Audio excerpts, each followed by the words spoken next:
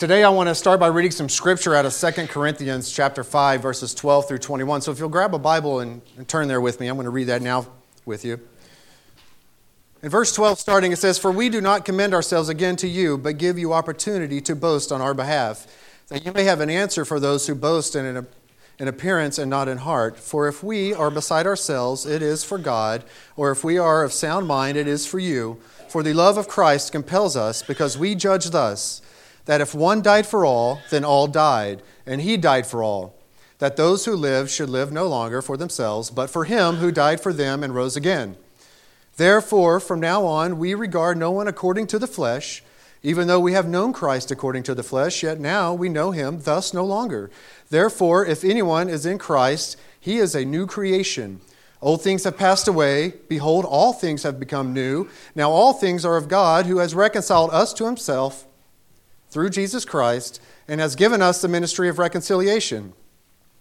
That is, that God was in Christ reconciling the world to himself, not imputing their trespasses to them, and has committed to us the word of reconciliation. Now then, we are ambassadors for Christ, as though God were pleading through us. We implore you on Christ's behalf, be reconciled to God. For he made him who knew no sin to be sin for us, that we might become the righteousness of God in him." There's a lot in that scripture that we can go over, but I'm going to narrow it down today to verses 16 through 21, and I want to talk about reconciliation. And reconciliation can mean many things, but today we're going to look at and we're going to focus on the definition to fix broken relationships. And I'm going to start by telling you a story about a young woman that grew up in an abusive and alcoholic home. She developed a lot of resentment and hatred and bitterness towards her parents. But as a young woman, discovered that she developed terminal cancer, and she didn't have too long to live, a matter of years. And she decided for the rest of her time here on this earth, she was going to make an effort to show her parents love, in spite of all the harm and damage they did to her.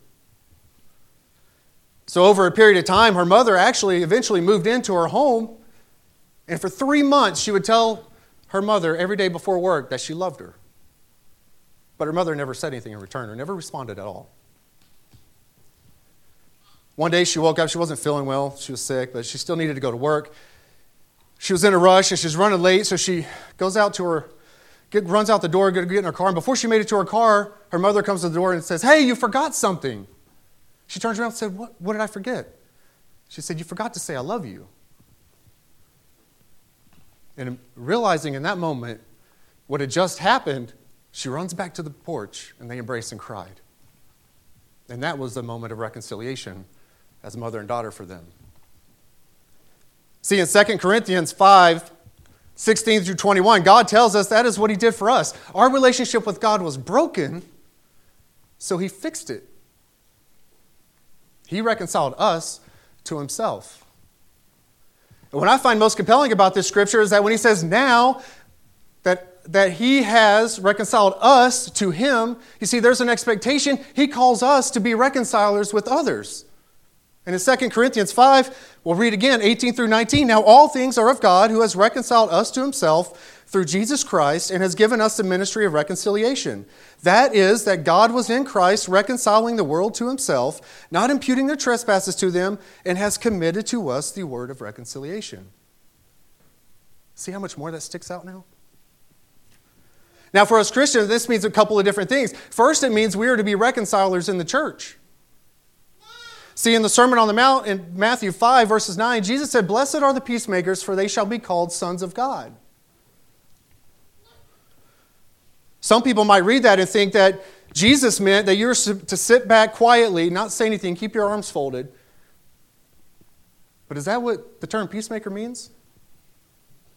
No, a peacemaker is someone that makes peace, or another way of saying it, if you make peace, you are a peacemaker. And we have a case study of this in the book of Philippians in chapter 4, verses 2 and 3. There were two women in the church that weren't getting along very well. Their names were Euodia and Syntyche. And Paul, being proactive and not reactive, steps in and implores them to be of the same mind and to reconcile. See, but he realizes they weren't going to be able to do it on their own, so he enlists someone to help, because he didn't want their conflict to create separation in the church. You see, when there is a conflict in the church, it is inappropriate for us to sit back and say, you know what, it ain't my problem. Because it is your problem. God has called you to be a peacemaker. Blessed are the peacemakers, for they shall be called sons of God. So if you want to honor God, and if you want to reflect His glory in this world, you go step up, step in, and help fix what is broken, because God calls you to be a fixer and a reconciler. Now, how do you do that? How do you become a fixer and a reconciler? Well, you stop being an enabler. And there are some common examples of how you are an enabler, and one is that you could possibly listen and encourage as others spread their dirty laundry. You might nod your head sympathetically and say soothing words to them. Another form of being an enabler is you would say, it's okay to feel that angry. I would feel that angry too if they did that to me.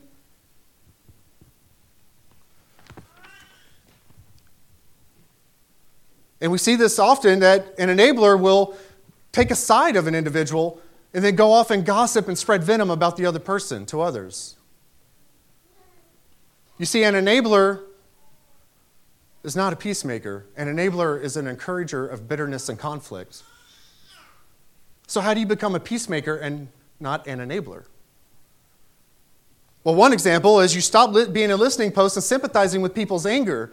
You see, there's been research that said if you listen to complaining and gossip long enough, you tend to start to believe it, thus making you angry with someone that hasn't even done you any harm. Another way you can become a peacemaker and not an enabler is you explain to the person that what they're doing is wrong. It's called complaining. God condemns it. And Paul spoke of the sins of the Israelites in 1 Corinthians 10, verses 9 and 10, when he actually said, nor let us tempt Christ, as some of them also tempted and were destroyed by serpents. Nor complain, as some of them also complained and were destroyed by the destroyer. God does not like a complainer. The third way you can be a peacemaker and not an enabler, and probably the most productive, is you try to build a bridge between the person and the person they are angry at. You try to emphasize the good in the person that they're mad at, or you try to downplay or minimize, for lack of a better word, the bad that they are guilty of. You see, God also calls us to be reconcilers in our own lives and fix relationships with people that we might have a conflict with. And this might actually be coworkers, friends, family, strangers. And Jesus said a couple of things about this in Matthew 5, 23 through 24. If you bring your gift to the altar and there remember that your brother has something against you, leave your gift there before the altar and go your way. First, be reconciled to your brother and then come and offer your gift. God doesn't want your gift until you have fixed the relationship with the person you have offended. And in Matthew 18, verses 15, Jesus also said, if your brother sins against you, go and tell him his fault between you and him alone. If he hears you, you have gained your brother. So, if you have sinned against someone, what are you supposed to do? You go. And if someone has sinned against you, what are you supposed to do? You go. You see, the objective in both cases is reconciliation and gaining your brother. Now, that doesn't mean you're going to get it done every time. What that means is that you have to try. Now, how do you do that? How do you do that? It's hard. It's not something. It doesn't come easy to us. But Jesus tells you in Matthew 7, verses 3 and 5, and why do you look at the speck in your brother's eye, but do not consider the plank in your own eye? Or how can you say to your brother, let me remove the speck from your eye, and look, a plank is in your own eye? Hypocrite. First, remove the plank from your own eye, and then you will see clearly to remove the speck from your brother's eye. Now, what does this mean? This means when we have a conflict with another person, we tend to see the problem as 90% theirs and 10% ours. We're good people. We wouldn't do anything wrong, right? Well, you have to understand, they see the problem as 90% yours and 10% theirs. They see you walking up to them with this huge log sticking out of your eye, expecting to fix their itty-bitty problem. Right? And you want them to fix their problem first. And they think the problem's mostly yours, and they want you to fix yours first. But what does Jesus say to do here? Jesus tells you, you fix your problem first. But it's all their fault, right? Maybe it is. Maybe it isn't. That's not the point. You remove the log out of your eye first. That's what Jesus tells you to do. Now, how are you supposed to do that? How are you supposed to remove the log out of your eye? Well, you ask for forgiveness. And you don't just say, I'm sorry. See, that's the wrong way of doing it. There's a right way. If I walk up to Dusty and I go up to Dusty and I say, Dusty, I'm sorry. There's no sincerity behind that. I haven't called on Dusty to respond. But if I walk up to Dusty and I say, Dusty, I'm so sorry that I always use you as an example when I speak. Can you please forgive me? See, what have I done there? I've instilled a level of sincerity, and I've also called for Dusty to respond, right? Right. But how do you ask for forgiveness from someone, if it is all their fault? That's the question, because that's what we're all thinking. It is all their fault. How do I ask them? Well, how dare I ask them for forgiveness? You be honest. You say, I have offended you. Can you please forgive me? Notice you are not saying they are wrong, and you're not saying who's more wrong. You are simply acknowledging the fact that they are offended by you, and you are removing the log out of your eye. Now, what if they don't in return ask you for forgiveness? That's not your problem anymore. That's their problem and their problem with God, and you shouldn't expect anything different.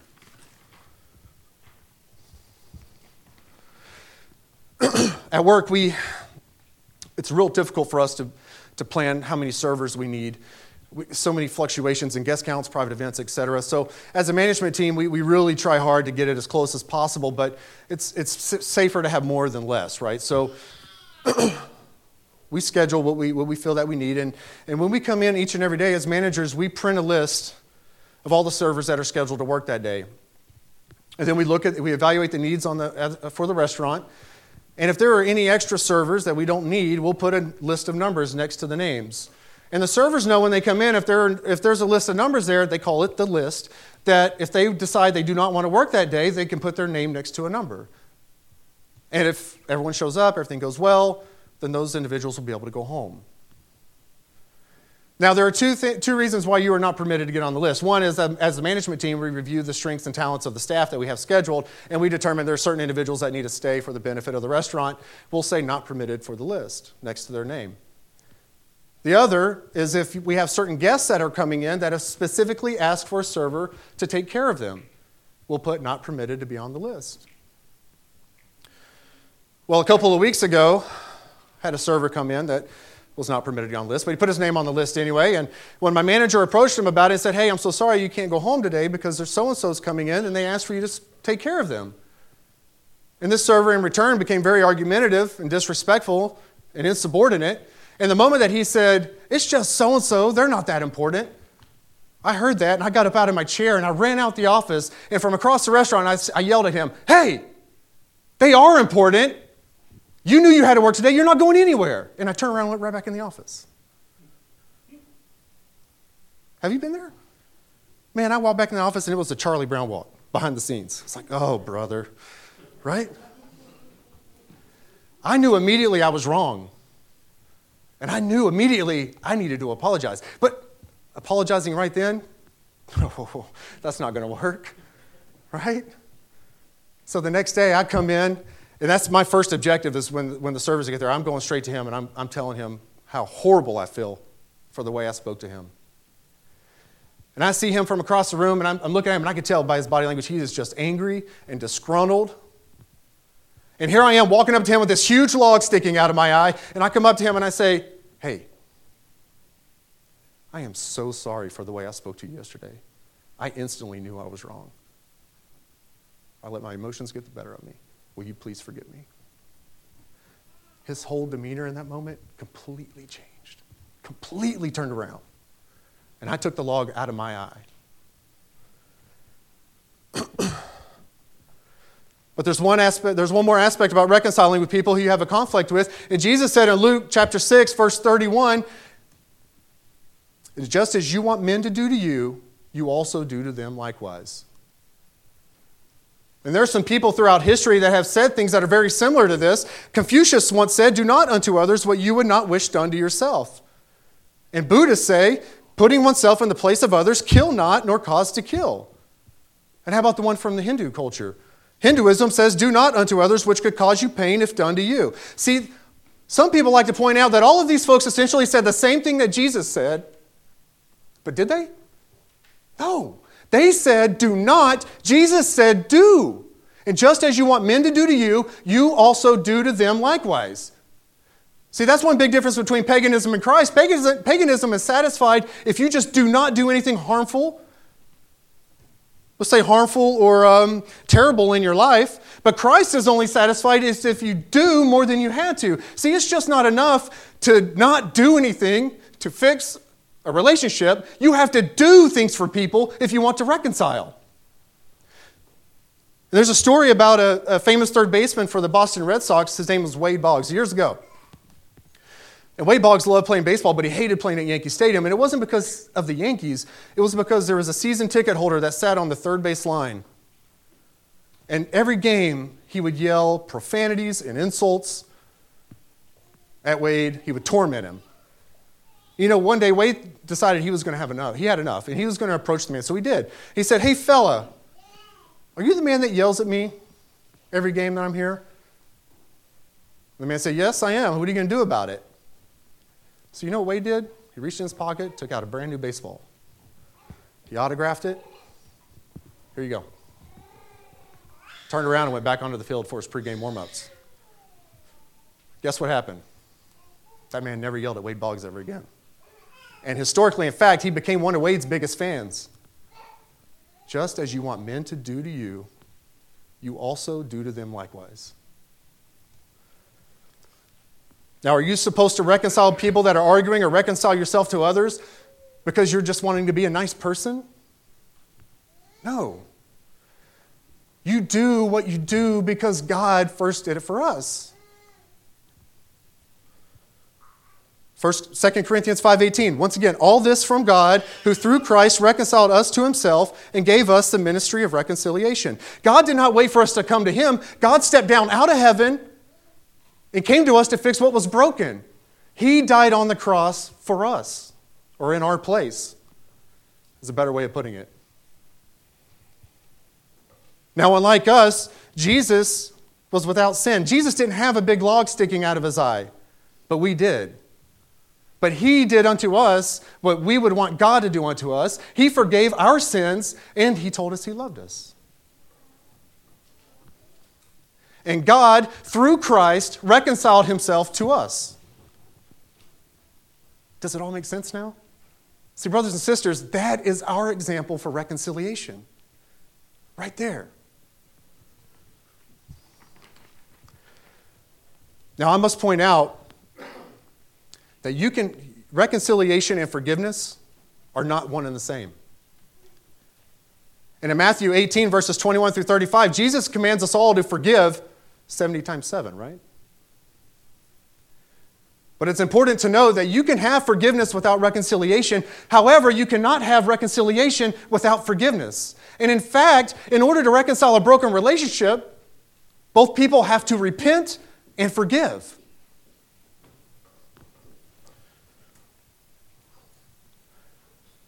Now, in close today, I want to tell you another story about a woman that lived in a very small town. Everyone in town thought she was crazy. You know, she spoke to herself out loud. She even proclaimed that she could speak to Jesus and that he would speak back to her. There was a new preacher that came to town and heard about this woman and said, "You know what, I'm going to help her face reality." So he saw her on the street one day and approached her and said, "Hey, are you the lady that can speak to Jesus?" And she said, "Yes, Jesus and I often talk for hours and hours."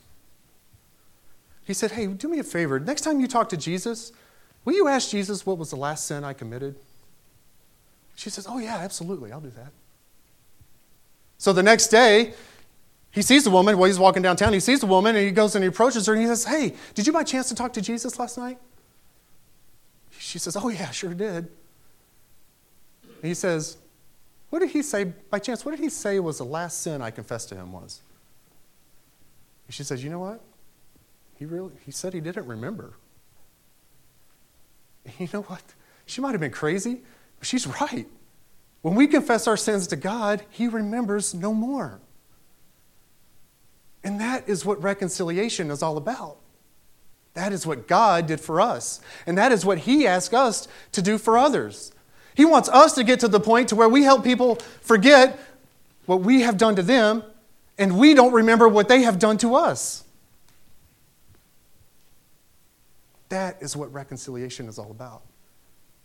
That is our example.